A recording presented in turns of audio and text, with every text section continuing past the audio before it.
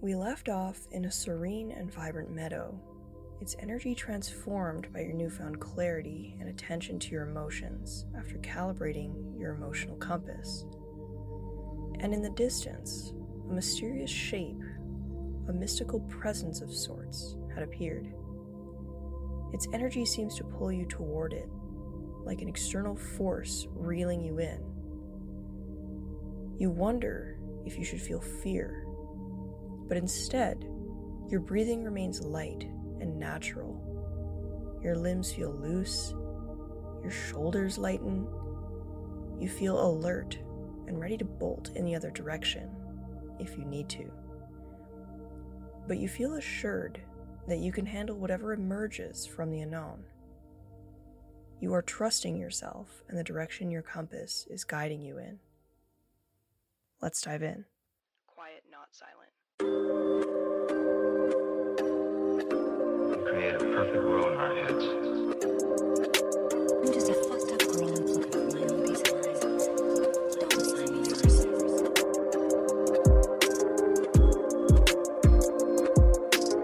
What was his diagnosis?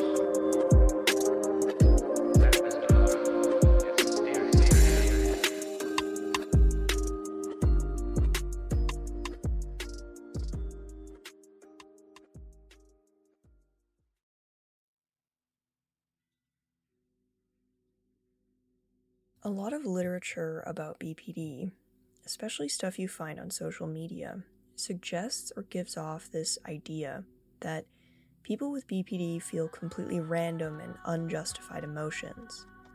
But our emotions are usually appropriate for the situation. It's just that the intensity is not always appropriate, and they might get so intense that it's affecting our ability to respond effectively to a particular situation.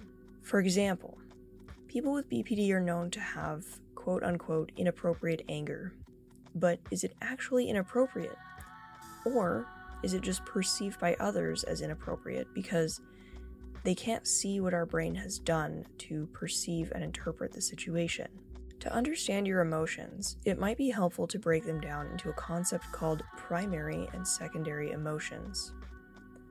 When you're starting off on your path to navigating your emotional landscape, compare it to preparing for a hike and looking at a map of the terrain, so you generally know what to expect when you embark, and you're not just setting off into unknown territory. For a while you're learning about your emotions, there's going to be a bit of time when you're pretty much intellectualizing your emotions, and that's okay. It's really just a phase, and you will eventually internalize that knowledge. Exploring what it means to have primary and secondary emotions, where they can come from, why they come up for you, etc., is truly like looking at an emotions map and observing what's there so you can better enjoy your hike and be alert and prepared on the journey as well in case a problem comes up. Primary emotions are often referred to as basic or fundamental emotions. They are instinctive and immediate reactions to specific stimuli or situations. These emotions are believed to be biologically hardwired in humans, and even in some animals, serving as adaptive responses to various circumstances. Primary emotions are typically very easy to identify and can be recognized across different cultures. These are the emotions that are typically very easily expressed through body language without needing words.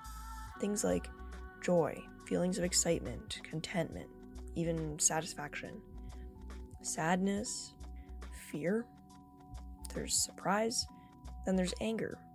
Anger is also often referred to as a secondary emotion, which is valid.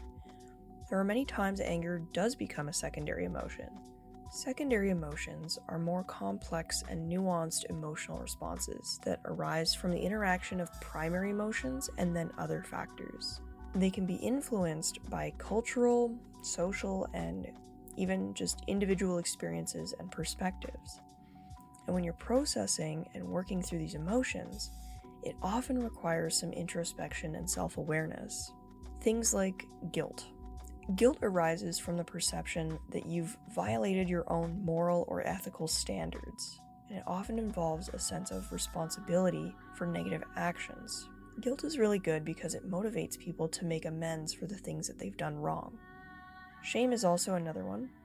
It's related to guilt, but it focuses on negative evaluations of yourself rather than your actions. It's often tied to feelings of inadequacy or unworthiness.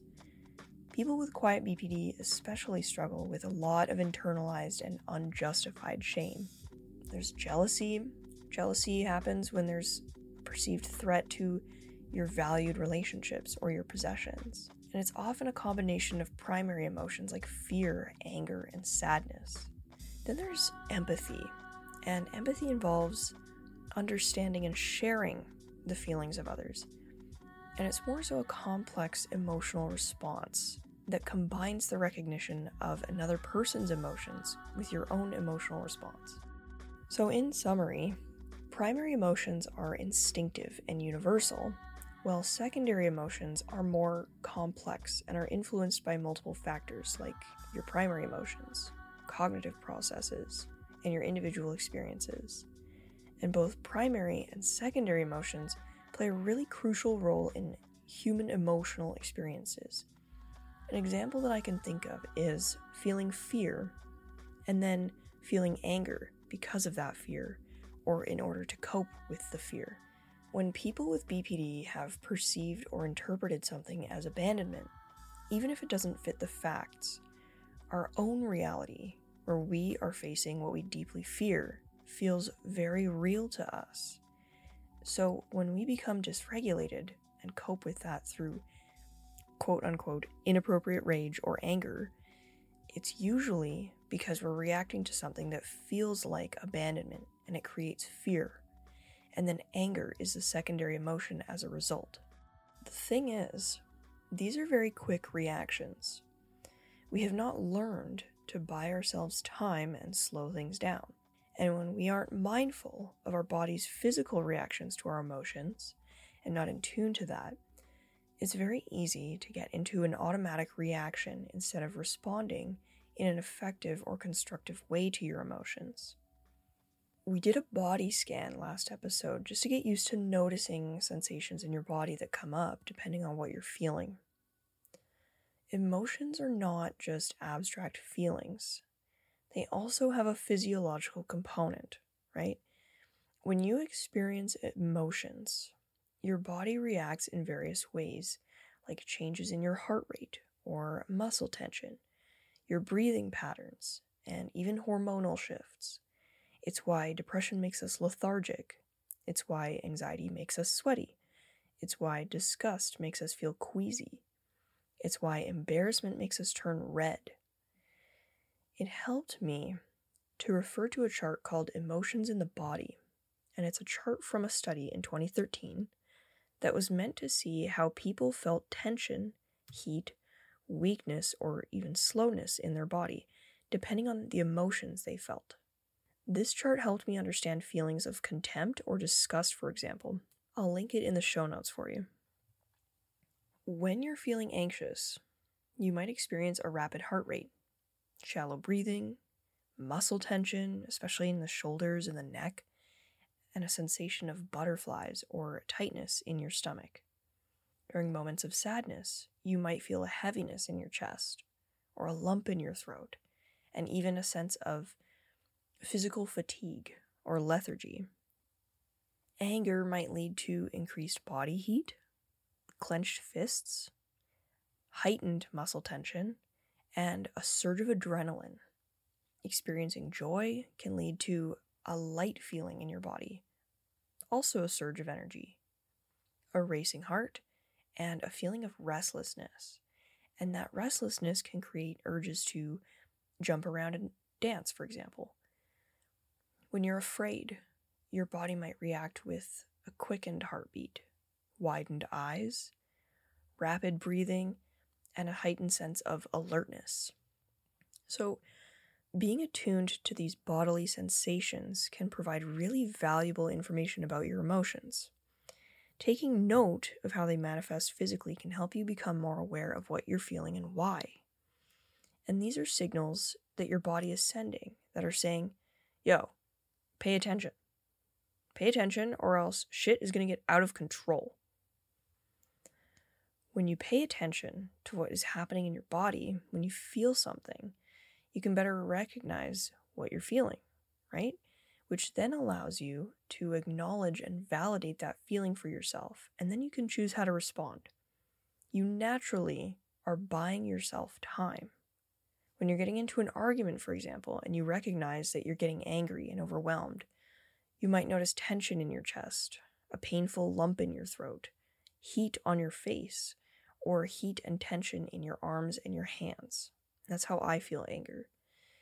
The tension in your throat gives you urges to release it, which is why people raise their voice or even yell when they're angry. The tension in your arms and your hands gives you urges to release that, which is why anger gives us the urge to punch or throw something.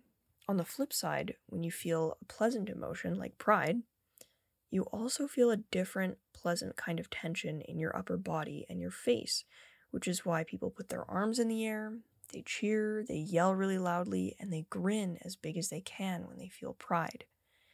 It releases the buildup of that emotion, and it turns it into emotional expression. So our body is the blueprint, and our words become second. Without language at all, humans are able to generally understand what another person is feeling by their facial expressions and their body language. When you notice these things in your body, and you notice that there's tension that needs to be released, you can navigate that emotion in a way that's helpful rather than harmful. How do we figure out, though, if our emotions are justified? Well, your emotions are not only justified when they fit the facts and only then. A person's reality includes what is going on in their mind and not just their external reality.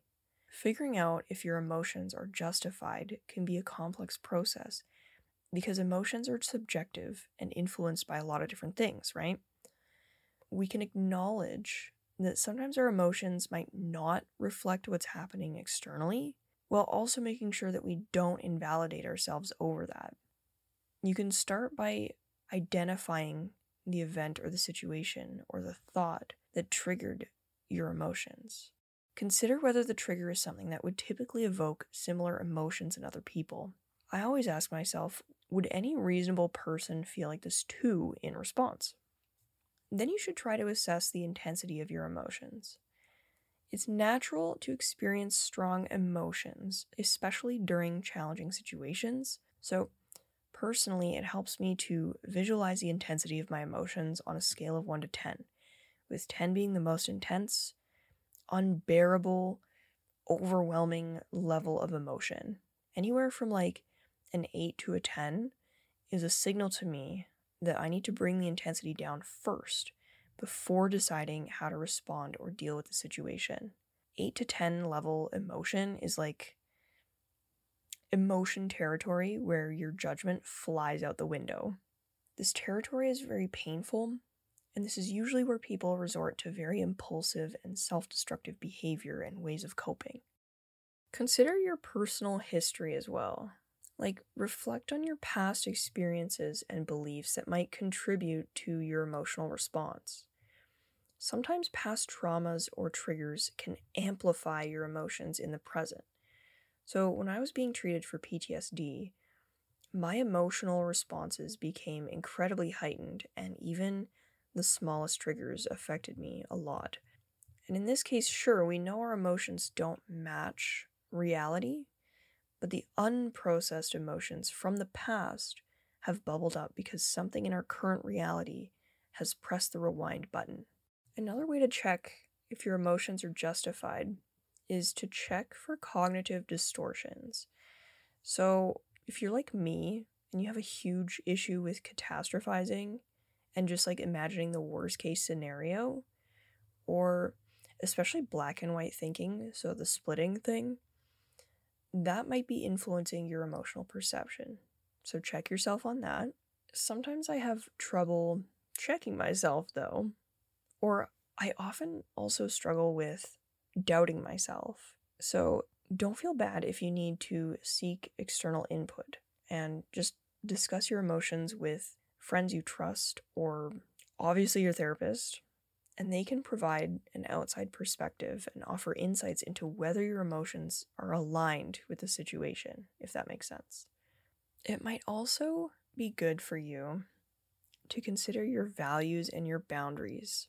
So, evaluate whether your emotions are connected to your values, boundaries, or like personal principles. Because sometimes emotions signal a need to address something that's misaligned with your values. For example, if something feels off and you feel like you need to repeatedly vent about someone, that might be a signal that you need to set some boundaries in your life in that area. And if you notice recurring patterns of overreacting or even underreacting, like avoiding your emotions, it might be worth having a look at why certain emotions are triggered in specific situations. This one kind of delves into trauma work, but it's definitely worth it to understand the patterns you engage in and why, so you can break those patterns.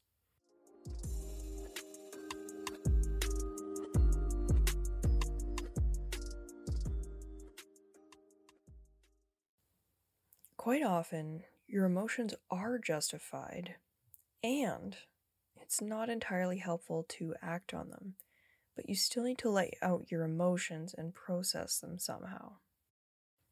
Dialectical behavior therapy includes a skill called opposite action to emotion, which can be helpful when you're experiencing intense and overwhelming emotions that you recognize as getting to the point where they're not helpful anymore to the situation.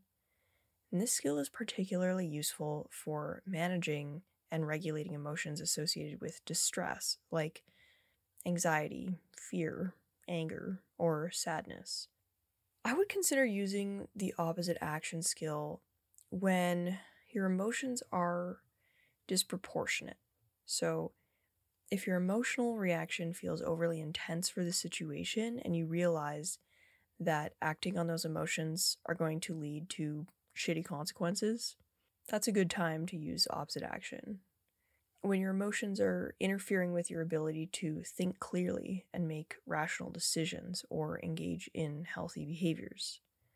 Times when they're unproductive, if it's not helping you achieve your goals or improve the situation, but your emotions in fact are making the situation worse, or if they're counterproductive. So when they're leading you to behave in ways that are not really aligned with your values or your long-term goals and would likely sabotage those goals.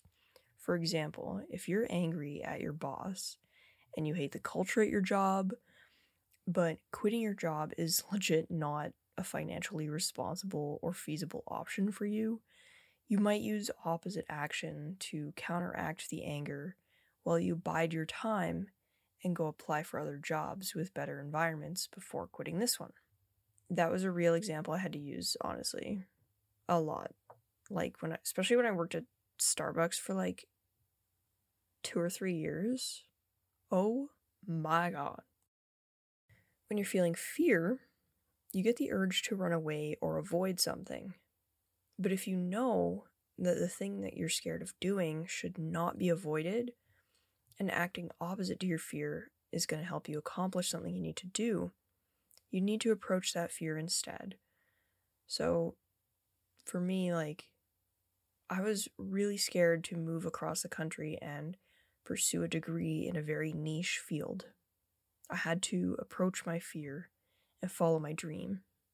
I was scared to leave my abusive partner of 2 years because I was scared to be alone, and I was scared that no one would love me again. I had to approach that fear and free myself. And last year, I was really scared to leave Toronto and move home to start a small business and follow my new passions. I was really scared of failure, and I had to approach that fear and do it anyway, or I would regret not trying. When you're feeling angry, you have the urge to fight or attack. But if you know that attacking is not going to accomplish anything and would make the situation worse, you have to act opposite and avoid or retreat instead. Basically, how I remember this one is swords down. not only that, but emotionally, you can act opposite. So you can feel pity or even compassion while still validating your anger for someone. I've felt a lot of anger for people who have treated me badly, and when I act opposite to that anger, I think to myself, they acted that way because they are insecure, because they are not healed, because they don't know any better, because they are ignorant. What about sadness? When you're overcome and weighed down by sadness, you might have the urge to isolate yourself or retreat from things that could potentially spark joy for you. You might feel sad because you've lost someone or because you feel like you've failed. Opposite action to sadness encourages you to take steps to counteract the sadness and engage with the world around you. It's good to feel sad and to have a good cry. But for people like us, we can become so heavy with sadness that we rob ourselves of joy. Opposite actions for sadness would be to watch a funny movie, or listen to really high energy music, or even send memes to your friends. And when the urge is to isolate and disengage, the opposite would be to connect and engage. Visiting with people, sending a message, dancing, laughing, connecting with the world, and making art. When I was recovering from domestic violence, and the world was already so isolated because of COVID, all I wanted to do was to be left alone. And I didn't want to see anyone. I wanted to rot in my room forever, and I went entirely into goblin mode. I was overcome with sadness that this had happened to me. I was scared. I had reported my abuser, and I had no idea what was going to happen or how anything was going to pan out. I was scared to face all of the emotions that I needed to process.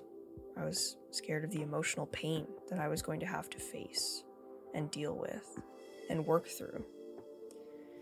And I was angry. I was angry at everything this person put me through. I was angry that he existed. I was angry that he had weaponized my disorder against me a lot of times to gaslight and manipulate me. And I really wanted to lash out at him and everyone who enabled him. I was angry at myself. I was angry because I felt as if it was all my fault, that I did something to deserve this pain. I felt like I deserved what I went through because I wasn't strong enough, or smart enough, or good enough. I was angry at myself. And I had to act opposite to these emotions to survive them and to cope. It was the only way I was going to be able to tolerate them enough so that I could move through them. I acted opposite to the fear I had by speaking up to others about what had happened.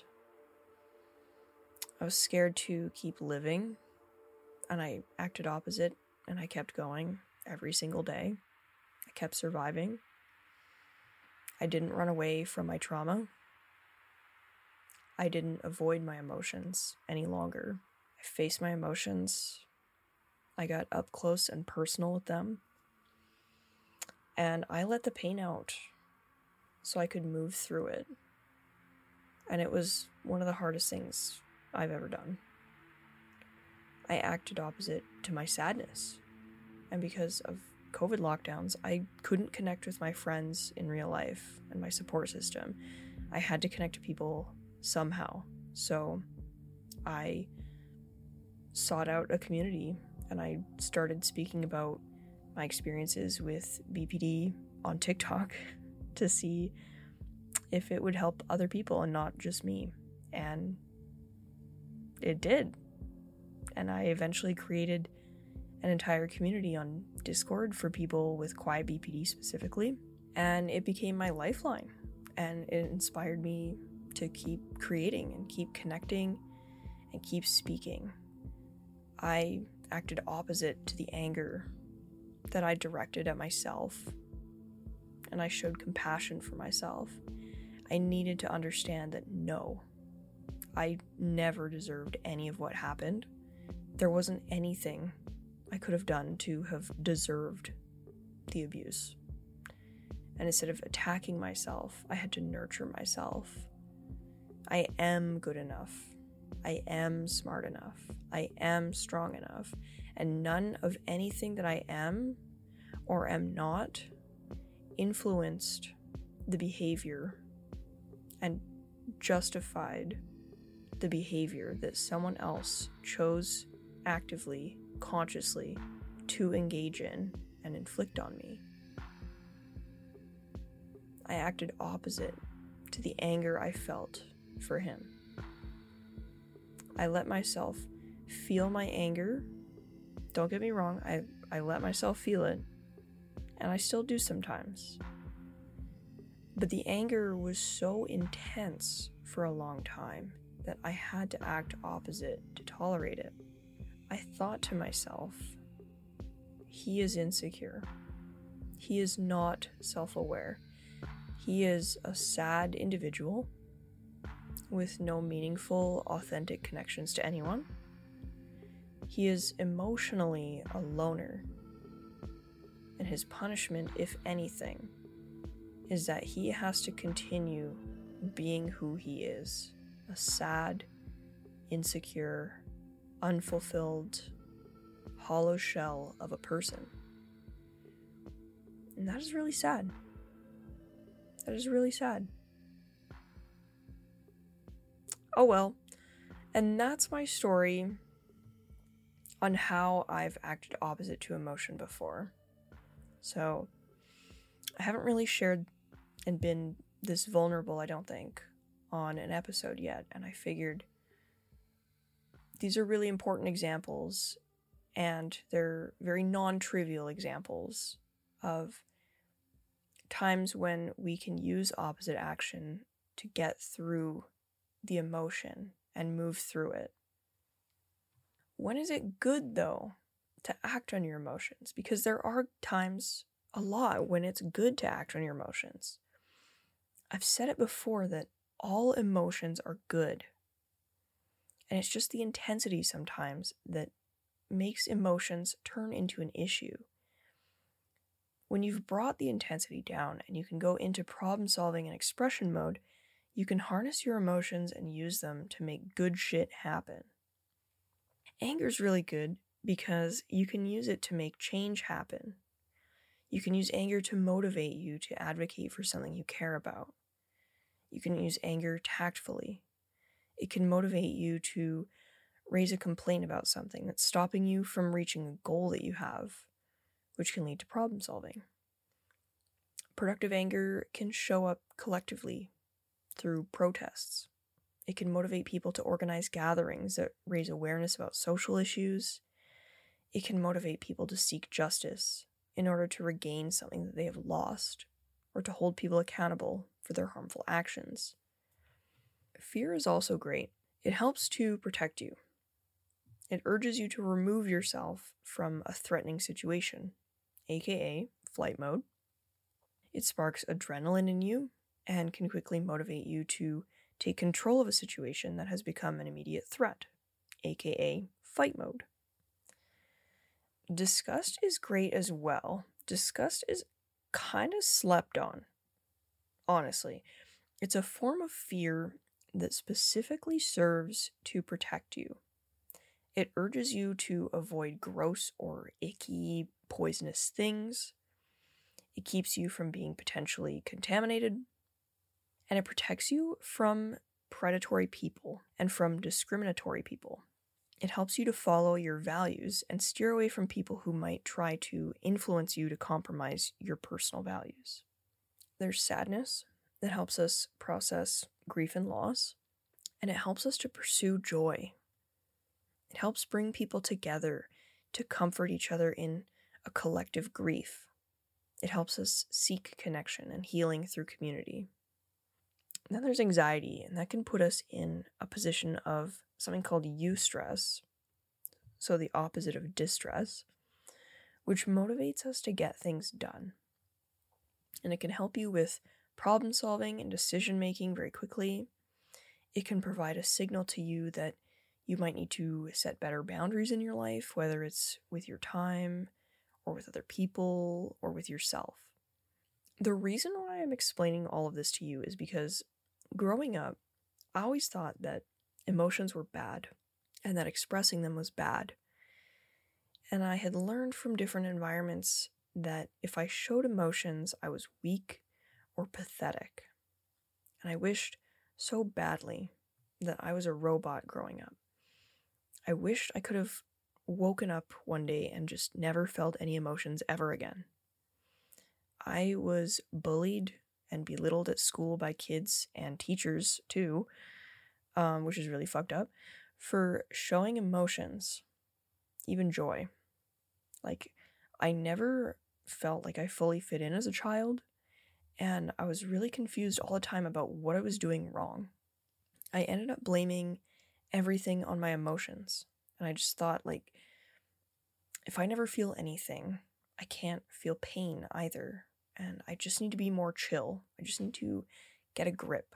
Nothing should ever affect me. I can't show weakness or fear. I can't let anything get to me. But the more I resisted, the more I suffered, the more pain I felt, the harder it was to contain everything and be composed. I couldn't be my authentic self. I lost myself. And I had to learn not only that emotions were powerful tools, but why and how they were. It was the only way I could eventually accept them and eventually myself.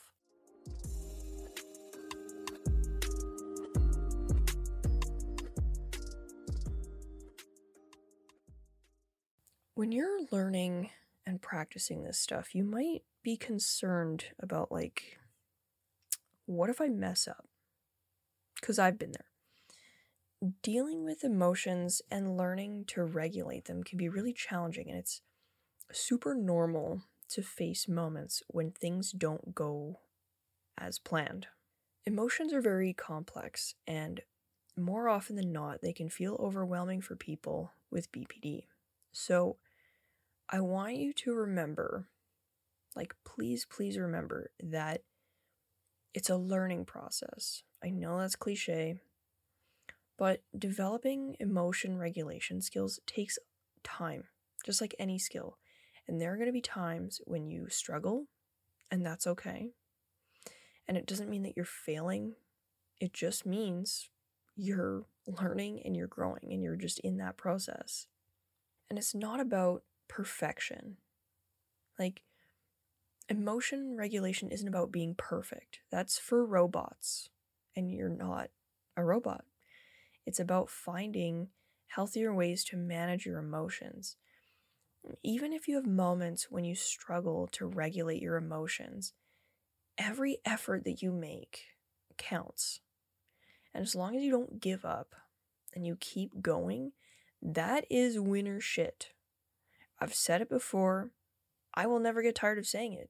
As long as you don't give up and you keep going, that is winner shit. Also, celebrate your efforts. Celebrate the times when you do successfully regulate your emotions.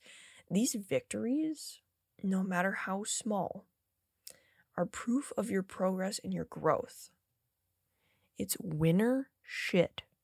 I'm telling you, you are a winner. Those things that I've told you to remember, those are a start.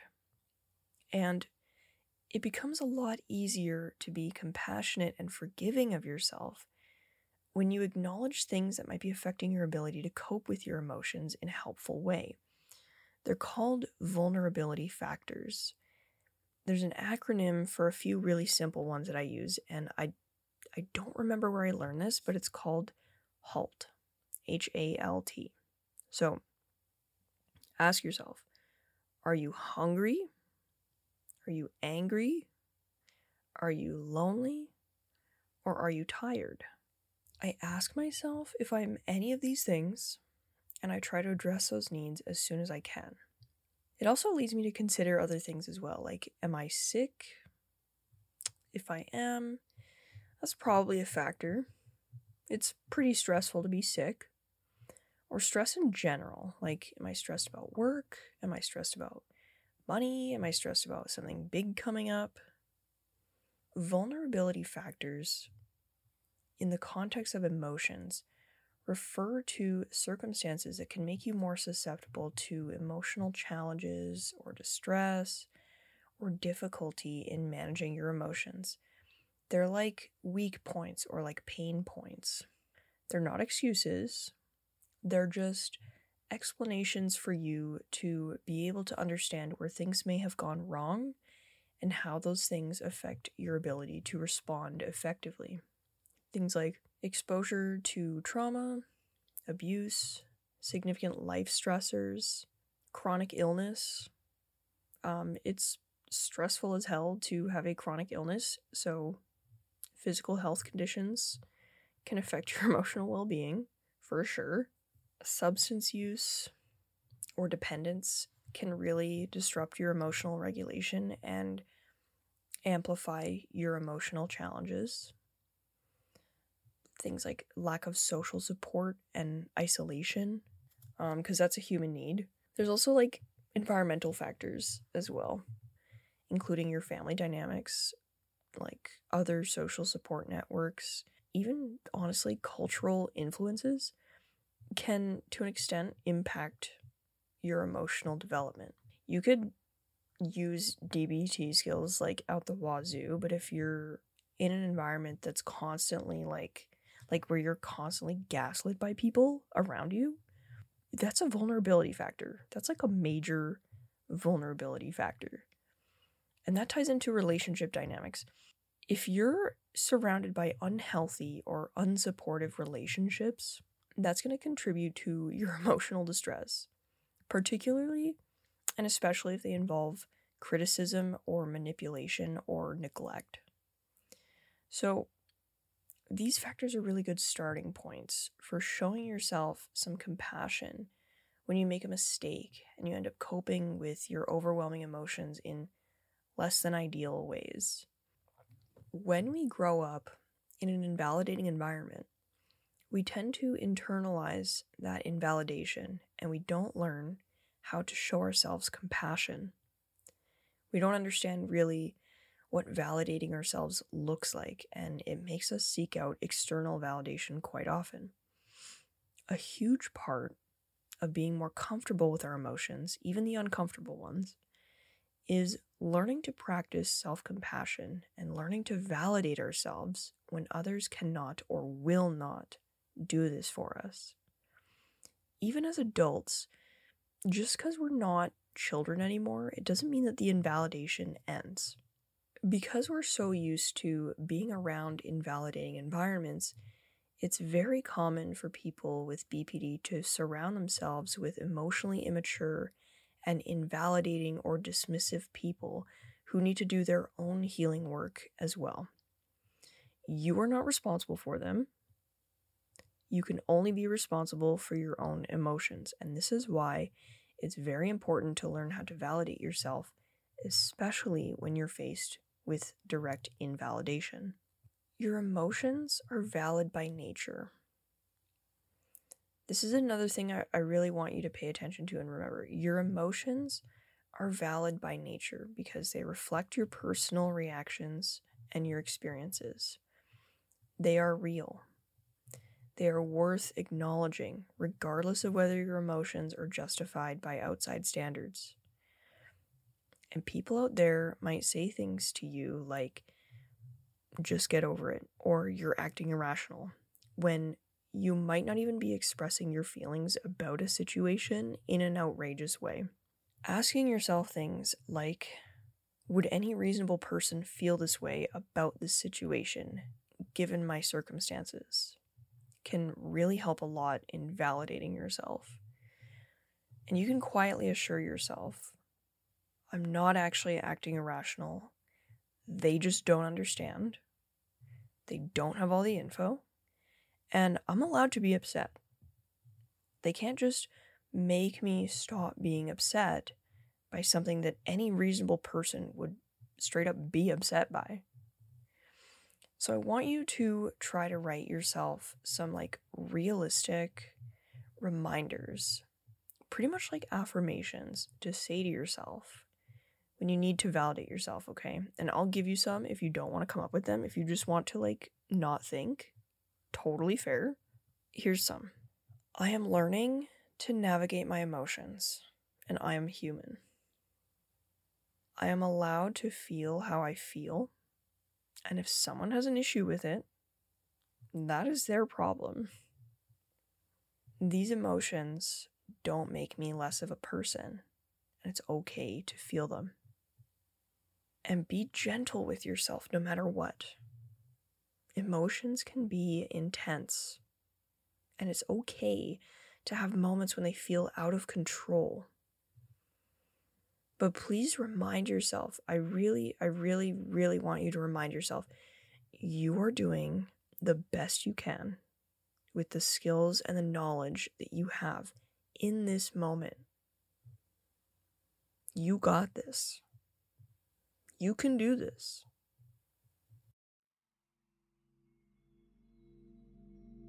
Amidst the transformed meadow, the atmosphere is charged with anticipation.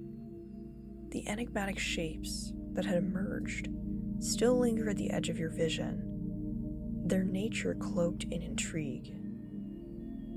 You feel the pulse of your own heartbeat and tightness in your legs and your chest. And then, as if responding to an invisible cue, the mist at the periphery begins to shift, unveiling two graceful figures. Your breath catches as recognition dawns. Two deer stand before you, their eyes like mirrors of insight, gazing directly into your own. A profound connection forms between you and them as you lock onto each other's gaze. A sense of clarity prevails over the once shrouded mystery. They represent more than just figures in the meadow. It feels as if they embody your newfound ability to navigate the meadow with confidence and poise. As you approach, they seem to regard you with a knowingness, trying to remind you that you're not alone in this journey of self-discovery. The meadow, once an expanse of uncertainty and hesitation, transforms into a safe haven, a place where your emotional compass can guide you to the heart of your experiences. With each step, you sense a ripple of energy, as if you're stepping into a space of quiet reverence. As you draw closer, the deer gracefully turn and begin to bound across the meadow. Their movements are fluid, effortless, and you follow their lead. The act of calibrating your emotional compass was not merely a technical process. It's a profound transformation that has led you to this encounter. The deer are messengers of your emotional landscape, inviting you to navigate its depths with the same grace and intuition that they embody. And then something magnificent unfolds before you. In the distance, a vast mountain range emerges against the horizon. Their peaks rise high, shrouded in a veil of mist that hints at their might. A mix of awe and wonder fills the air as you behold these imposing giants. They command attention, their sheer size and grandeur leaving you in a momentary state of humility. Within their formidable presence lies a beauty that's hard to put into words. It's a paradox, intimidating and breathtaking all at once. With the deer as your guides, you head toward the mountains. The journey feels like a dance, a synchronicity between your steps and the rhythm of your heartbeat. With your eyes set on the mountains, You sense that this is a journey of both external exploration and inner discovery. They stand as a promise of adventure and growth, a symbol of the infinite landscapes within you, waiting to be explored and understood. You recognize that you are indeed a wayfarer, learning to navigate the vast and expansive terrain of your emotions, and you will emerge stronger, more aware, and more in control of your inner complexities.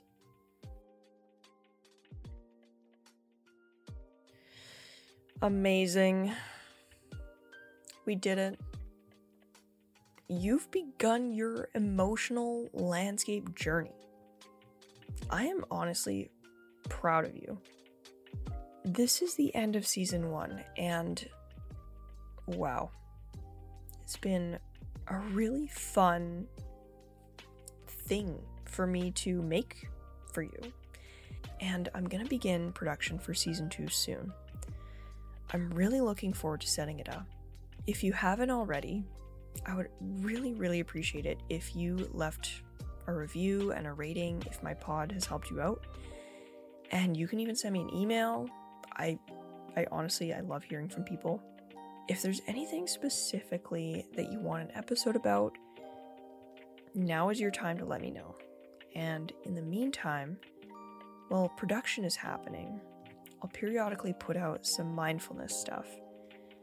I'll also still be active on Patreon, so if you want episodes of the Quiet Files as well as recovery-focused worksheets and other fun stuff I design, you can head over there. Link is in the show notes. Until then, I hope you have an amazing fall. You are honestly incredible for listening, and I am super grateful. So thank you so much. Keep going and keep growing. Quiet, not silent. We create a perfect world in our heads.